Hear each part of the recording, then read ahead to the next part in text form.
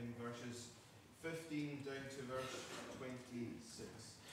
And this morning we're going to think about Pentecost, and these verses are going to shape our thoughts as we think about the Holy Spirit coming and what that means for us as God's people. So let's read John chapter 14, verse 15 to verse 26. And that should be around page 901 of the Pew Bibles, but it'll also be on the screen before you. If you love me, you will keep my commandments. And I will ask the Father, and he will give you another helper to be with you forever, even the Spirit of truth, whom the world cannot receive because it neither sees him nor knows him. You know him, for he dwells with you and will be in you. I will not leave you as orphans, I will come to you. Yet a little while, and the world will see me no more. But you will see me, because I live, you also will live. In that day you will know that I am in my Father, and you in me, and I in you. Whoever has my commandments and keeps them, he it is who loves me. And he who loves me will be loved by my Father, and I will love him and manifest myself to him. Judas, not Iscariot, said to him, Lord, how is it that you will manifest yourself to us and not to the world? Jesus answered him, if anyone loves me, he will keep my word. And my Father will love him, and we will come to him and make our home with him. Whoever does not love me does not keep my words. And the word that you hear is not mine, but the Father's who sent me. These things I have spoken to you while I am still with you. But the Helper, the Holy Spirit, whom the Father will send in my name, he will teach you all things and bring to your remembrance all that I have said to you. Amen. And may God bless to us the reading of his holy word this morning. Pentecost. We often think from the verses in Acts when we think about Pentecost, but this morning I want to spend just a little bit of time looking at Jesus' promise of the Holy Spirit, and let us glean from what Jesus teaches us here about who the Holy Spirit is and what that means for us. And we'll jump around a wee bit as well just to hear some other verses in the Bible that will help us maybe understand a little bit better this morning about who the Holy Spirit is. I always find it fascinating that we don't really hear the Holy Spirit spoken about much within church circles, especially within the Church of Scotland or more Reformed circles, because we don't really know what to do with him. We don't really know what to do. We can't really articulate and explain him or even predict what he is going to do. Whereas we can take a passage, we can pull it apart, we can look at the Greek, we can find the reasons and the context as to why this has been said in that way, and we can learn from it, and that is wonderful and it is great.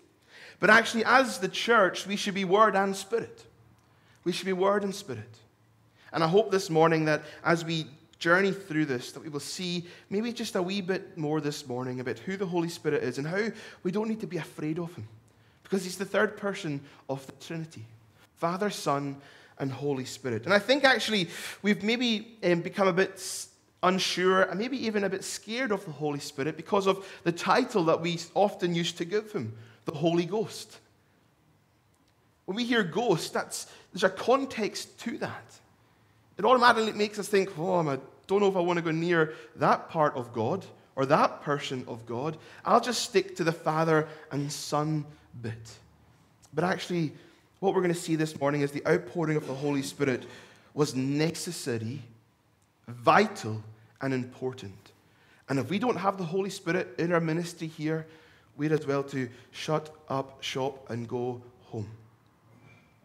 Jesus has been urging his followers to believe in him. We see that in verse 11. Believe in me that I am in the Father and the Father is in me, or else believe on the account of the works themselves. Jesus points to the things that he has done. You've seen me at work. You've heard what I've said. I've said that I'm in the Father and the Father's in me. But even if you're unsure about just my words, look at my ministry. Look at the amazing things that I have done. Look at the miracles that I have done. Look at how you've been with me. You've spent time with me. You've seen me feed the hungry. You've seen me raise the dead. You've seen me give sight back to the blind.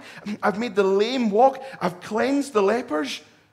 If you don't believe me from my word, look at my works.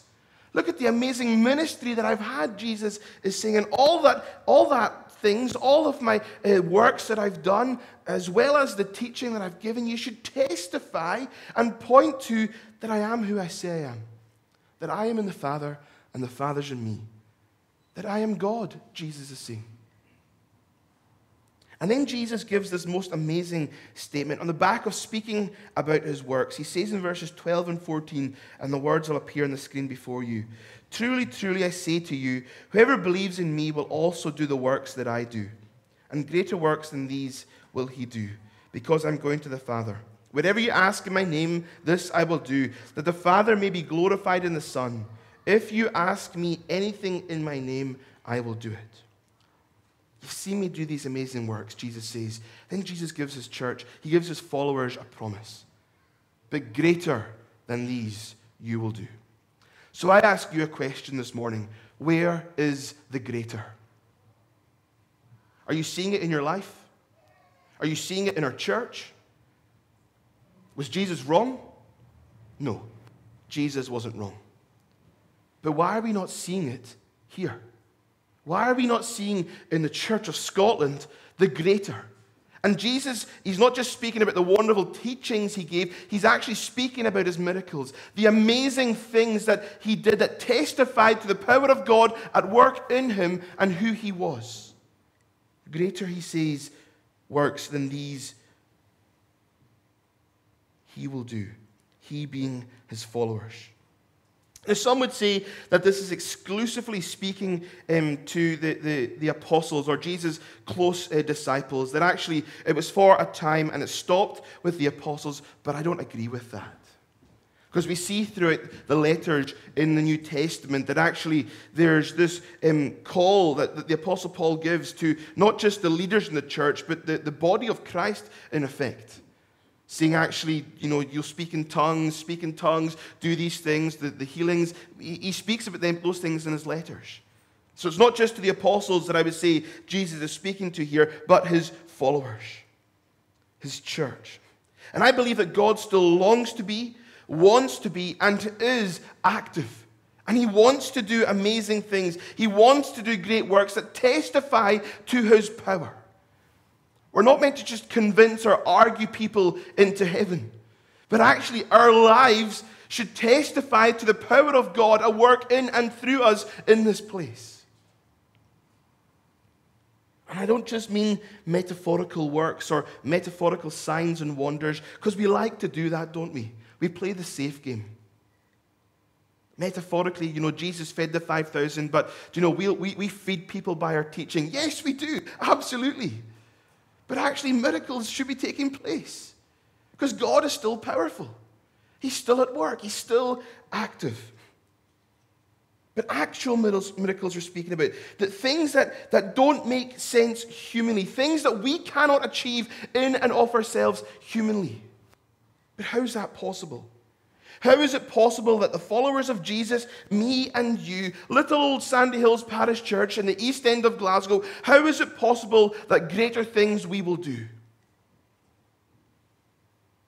Friends, we are meant to, and I long to, see signs and wonders accompany the preaching and declaration of God's word. But how? How is that even possible? Pentecost. It's possible because of Pentecost.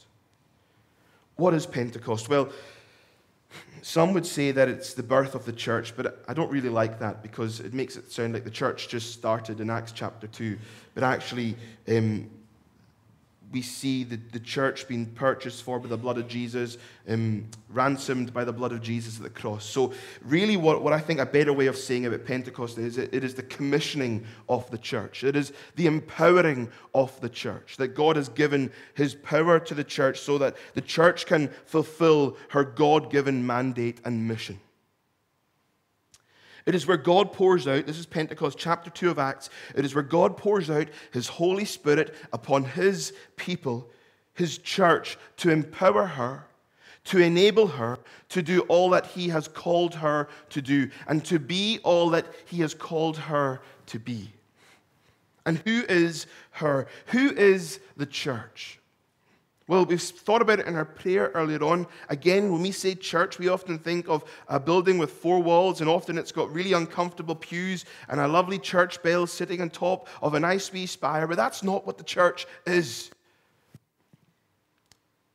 The church is the bride of Christ, those who belong to Jesus, his followers. This is what Jesus says in verse 15 of John chapter 4. If you love me, you will keep my commandments. If you ever wonder who the church is and what she looks like, John chapter 14, verse 15 gives you a wonderful little insight into who the church is and what we are meant to do and meant to be. We're meant to be people who love Christ and who obey him. Now, you can't have one and not the other. You can't opt for one of these and think, you know what, I'll take the love part and I'll reject all the other bits and I'll just do my own thing and not follow what Jesus is saying. Or you can't go, do you know what, I'll follow the rules and I'll take all these things, but actually my heart is quite cold towards Jesus. You can't be like that. The two go together. These aren't opposites. You can't say you love Christ and then continue to live in sin. See what the way Jesus says it. It goes together. If you love me, you will keep my commandments. It is a sign of our love for Christ that we live in God's ways. And this isn't legalistic. This isn't about following a bunch of rules, but this is about love. It's about abiding in Christ, about being in relationship with Jesus. It's about loving him. And out of the overflow of our love, we follow his commandments because they are a delight to us. Read the Psalms. Those who are in relationship, those who abide in Christ, it is a joy to follow him and to obey him. I think sadly, people think that love and obedience, that they're opposites, but actually they're not. The two, they go together. If you love me, you will keep my commandments. For Christ, obedience to Christ, friends, is the highest form of worship that we can have.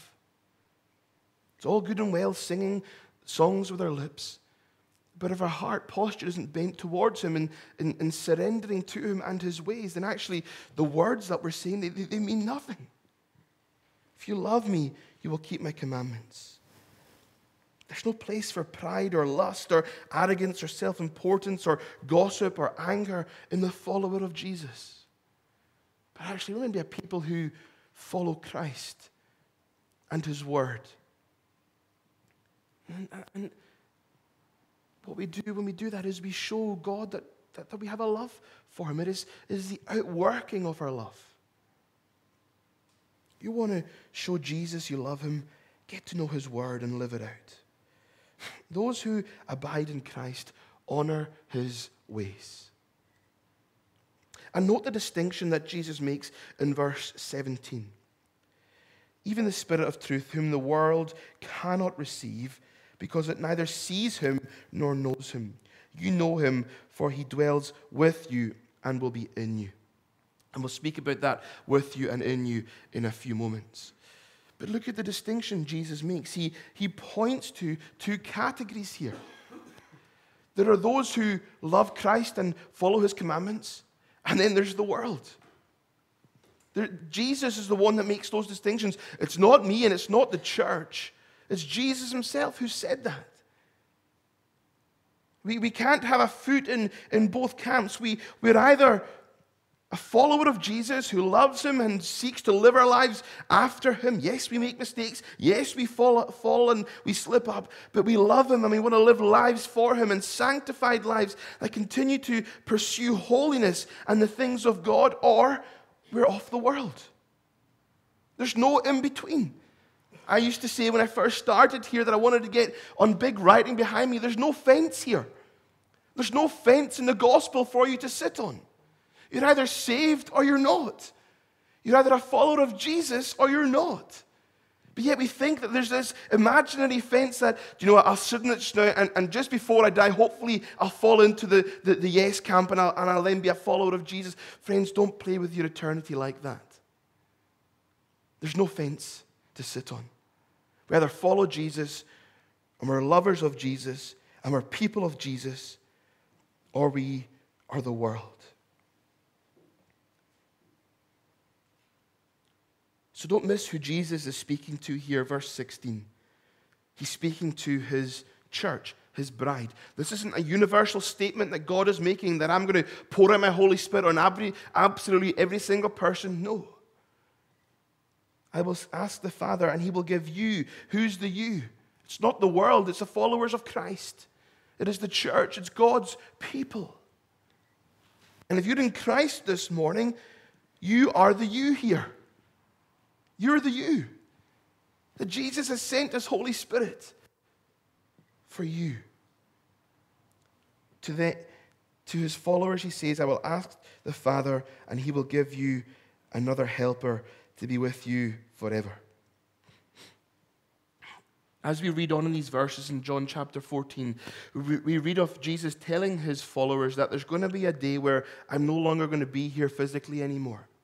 You're not going to be able to see me with your eye like you have been. You're not going to be able to embrace me like you have been, because I'm not going to physically be here anymore. I'm going back to my Father. He was born, he lived, he died, he rose again, but then he would ascend. He would return to sit at the right hand of his Father, signifying the accomplishment of all he'd come and set out to do.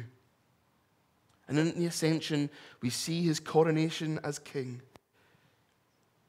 But what about us? Jesus is returning back to heaven. What about us? What about his followers?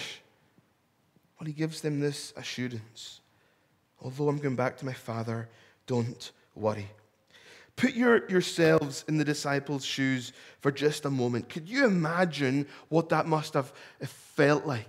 Could you imagine having your teacher, your closest friend, the one in the group who is the real powerhouse? He did everything. He did these amazing things, and they depended upon him. They'd followed him. They'd seen him at work. They'd seen his ministry. They'd heard his amazing teaching. They'd seen his incredible power. And then all of a sudden they hear that actually he's not going to be here much longer. Could you imagine what that must have felt like? The anxiety that would have begun to induce within the disciples. The fear. What are we going to do? What do you mean you're going away? You've only been doing ministry here for 3 years with us. What's going to happen? But this was always the plan. This was always God's intended way. That the Son would ascend to heaven, but that we wouldn't be left by ourselves. And Jesus says elsewhere in the Gospels, it's better that I go, so that the Helper, the Holy Spirit, can come. We hear lots in the church life about the prophecies of Jesus in the Old Testament, about how we read of Jesus' coming in the Old Testament before it happens, and these amazing things that take place, and the place he'd be born and how he'd be born, and these wonderful prophecies that happened hundreds of years prior. But so too it is with the Holy Spirit in the Old Testament. We read of his coming in a different way before it actually happens. And one of the ones that's really well known to us is in Joel chapter 2, where we see this prophecy about the Holy Spirit being poured out upon all of God's sons and daughters, and they would dream dreams, and they'd have had visions, and there'd be amazing signs and wonders that would take place. It's in Joel chapter 2. That's one of the main ones, and it's actually the one that Peter stands on the day of Pentecost in Acts chapter 2, and he stands and he preaches from that passage, and he shares about what is happening, what is taking place as the Holy Spirit came, as the sound of the rushing wind comes, as they begin to speak in tongues that weren't their own, as they see these tongues of fire resting above their head. Rightly so, the other people who are surrounded are a little bit confused as to what's happening. But Peter's like, don't worry. God has already told us this is going to take place. If you read Joel chapter 2, you'll know all about it. Now let's pause for a second, because when we say that the Holy Spirit was poured out on the day of Pentecost, it makes it sound a little bit like that up until Acts chapter 2, the Holy Spirit hadn't been here. And that's not true. The Holy Spirit we see is active in creation. God's Spirit is hovering. We see the Holy Spirit at work throughout the Old Testament, resting upon people and doing things. And we actually see Jesus, if we read verse 17 here in chapter 14 of John, you know him, for he dwells with you and will be in you. The Holy Spirit was already dwelling with them. God's Spirit was already at work. But the distinction, and there's a real change at Pentecost, and we need to note this, that no longer would God's Spirit just dwell with us, but would fill us. And this is so significant, because there's now no longer a thought about a temporary kind of resting that happens. We see in places in the Old Testament where God's Spirit comes and rests upon a person, a specific person for a specific moment. If you think of 2 Samuel, King Saul, God's Spirit comes and rests upon him to help him in that time, but then the Holy Spirit comes off him. We see elsewhere in the Old Testament that the Holy Spirit rests on different people at different moments. But the difference at Pentecost and in the New Testament is that the Holy Spirit is poured out on and in all God's people. No longer does the Holy Spirit just dwell with us and rest on us at different moments, but now we are temples of the living God. The Holy Spirit has filled us as God's people. And this is so significant, because like I said, it's no longer about a temporary resting, but an eternal dwelling. We didn't dwell. The Holy Spirit fills God's people. You yourself, if you're a Christian, if you're a follower of Jesus, you're a temple of the living God. And as the Holy Spirit is poured out on the day of Pentecost, and as he fills the people of God, doesn't just rest upon one or two of them, but he fills God's people, we see something that is intrinsically linked with the coming of the Holy Spirit, and that is about salvation, about being saved. We see in the New Testament, we've thought about it as well, about the activity of the Holy Spirit, about how he is so active in our salvation, that he is the one that kind of brings us to God and regenerates our hearts. And what's really interesting is that about Pentecost happened in the middle of what Jews called the Feast of Harvest, or the Feast of Weeks. That's when Pentecost took place in Acts chapter 2. And this Feast of Harvest is mentioned numerous times in the Old Testament. You can find it in Exodus 23 and 24. And this harvest was an early harvest that happened in between mid-May and early June. So there was a natural harvest that took place around Pentecost that they would celebrate. But actually what we see on the day of Pentecost, when the Holy Spirit is poured out during this Feast of Harvest, is any surprise that we read of over 3,000 souls being saved? Is it any surprise that we read of in Joel's prophecy in chapter 2 about, after it speaks about the signs and wonders, that Joel says, and all who call on the name of the Lord will be saved? The Holy Spirit is in the business of getting people saved. He's active. He takes the foolish words that I preach Sunday by Sunday, and he takes it to your heart. And he touches your heart with it. longing for you to come to him, come to Christ. And at Pentecost, we see souls being saved, the anointing of God upon all his people. And beautifully, what we have with the outpouring of the Holy Spirit is a visible sign of God's seal on all that Christ has done.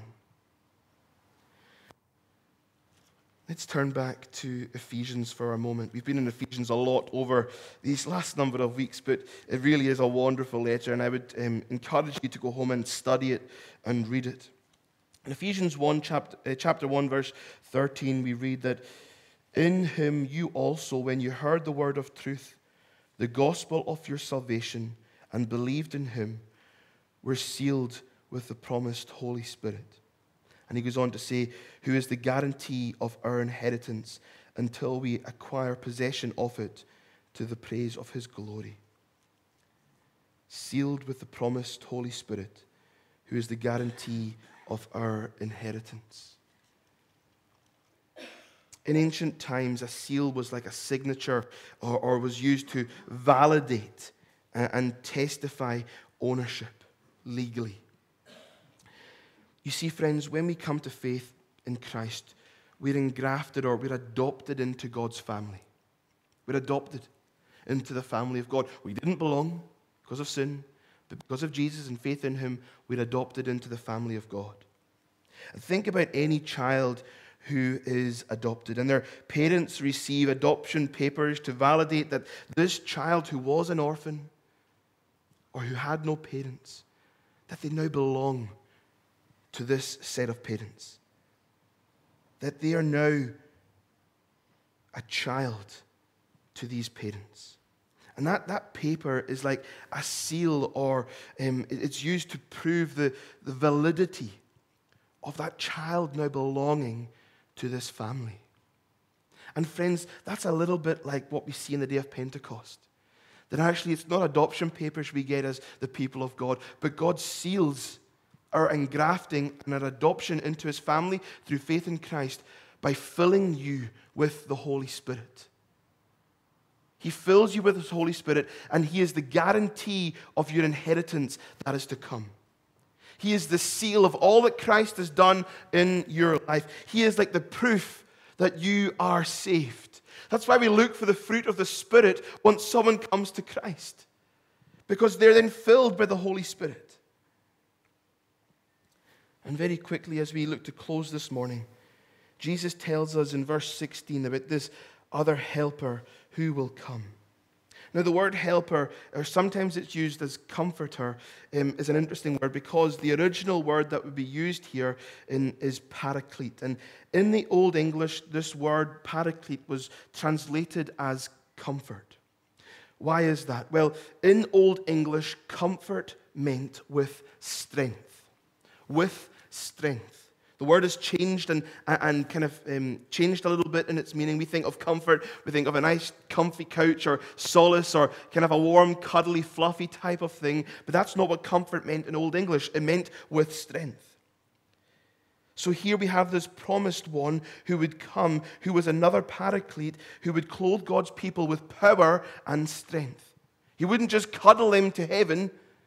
He would empower them with the strength and power and the equipping of God. Don't you find it fascinating that the people who were waiting in the upper room, they already had all the facts? They already knew that Jesus came and died and for their sins and then rose again. They already knew the gospel stories, but still they had to wait. They had the knowledge, but they had to wait. Why? Because they had to wait for the empowering. They had to wait for the equipping. And can I suggest to you, as we wrap up this morning, that as God's people here in Scotland, maybe even in Sandy Hills, that we have become too dependent upon head knowledge. The disciples had the knowledge. They knew the facts. They had to wait for the Spirit to come, though, to empower them and equip them. I can't convince anyone to become a Christian. I can't argue you into heaven. I can't convince you to be saved. No matter how eloquently I explain the gospel to you, I can't convince you. What you need is not convincing, but converting. That's the Holy Spirit. That's the Holy Spirit. That's why we need him here. People can't be saved without him. I can't convince you to become a Christian, but the Holy Spirit can convert you. He can touch your heart. I can't convince you to live a more godly life. I can teach you as to how God wants you to live as a Christian, but I can't convince you to live in the way God wants you. But the Holy Spirit can transform you and burden your heart and sanctify you. And my prayer is that we as a church enter a season where we begin to see the Holy Spirit move in power, where we become alive in the Spirit. That we become a church, yes, who knows the gospel, who can articulate it well, and who can put up good defenses and be able to eloquently explain the gospel. That's important, absolutely, to be able to teach. But let us be word and spirit. Let us become a people that where our community begins to see glimpses into eternity in how we live our lives here. For friends, we cannot do this on our own. I think if we're honest, we've tried. I think we've tried as a church to do this in our own strength. But we can't. And I think God's been gracious, and God has been very gracious, and his mercy has been there. And even in our foolish endeavors, he's graciously touched people's lives. But I know my own heart. And I know that there's times where I become too dependent upon Norman and being able to try and explain and articulate good sermons for you, that I actually probably need a little bit more emphasis and power from the Holy Spirit in them. Do I give him the space? Not all the time. But we need to. Let us be a people who allow the Holy Spirit to minister and touch hearts and change lives. Because we can't do that. That's not our job. That's his. Let us become a people who are utterly dependent upon the Holy Spirit as he enables and empowers us to do and be all that God has called us to do and called us to be. Let us pray.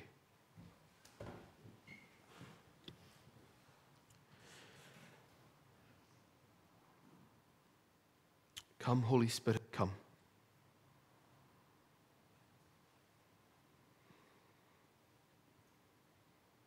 Come, Holy Spirit, come.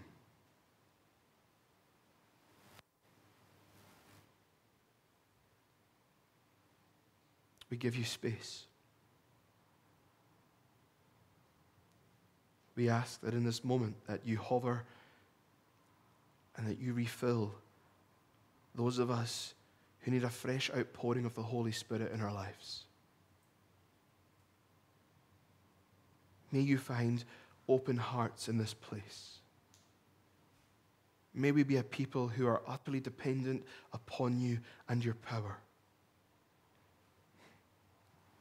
We thank you for well-constructed sermons, and we know the importance of them.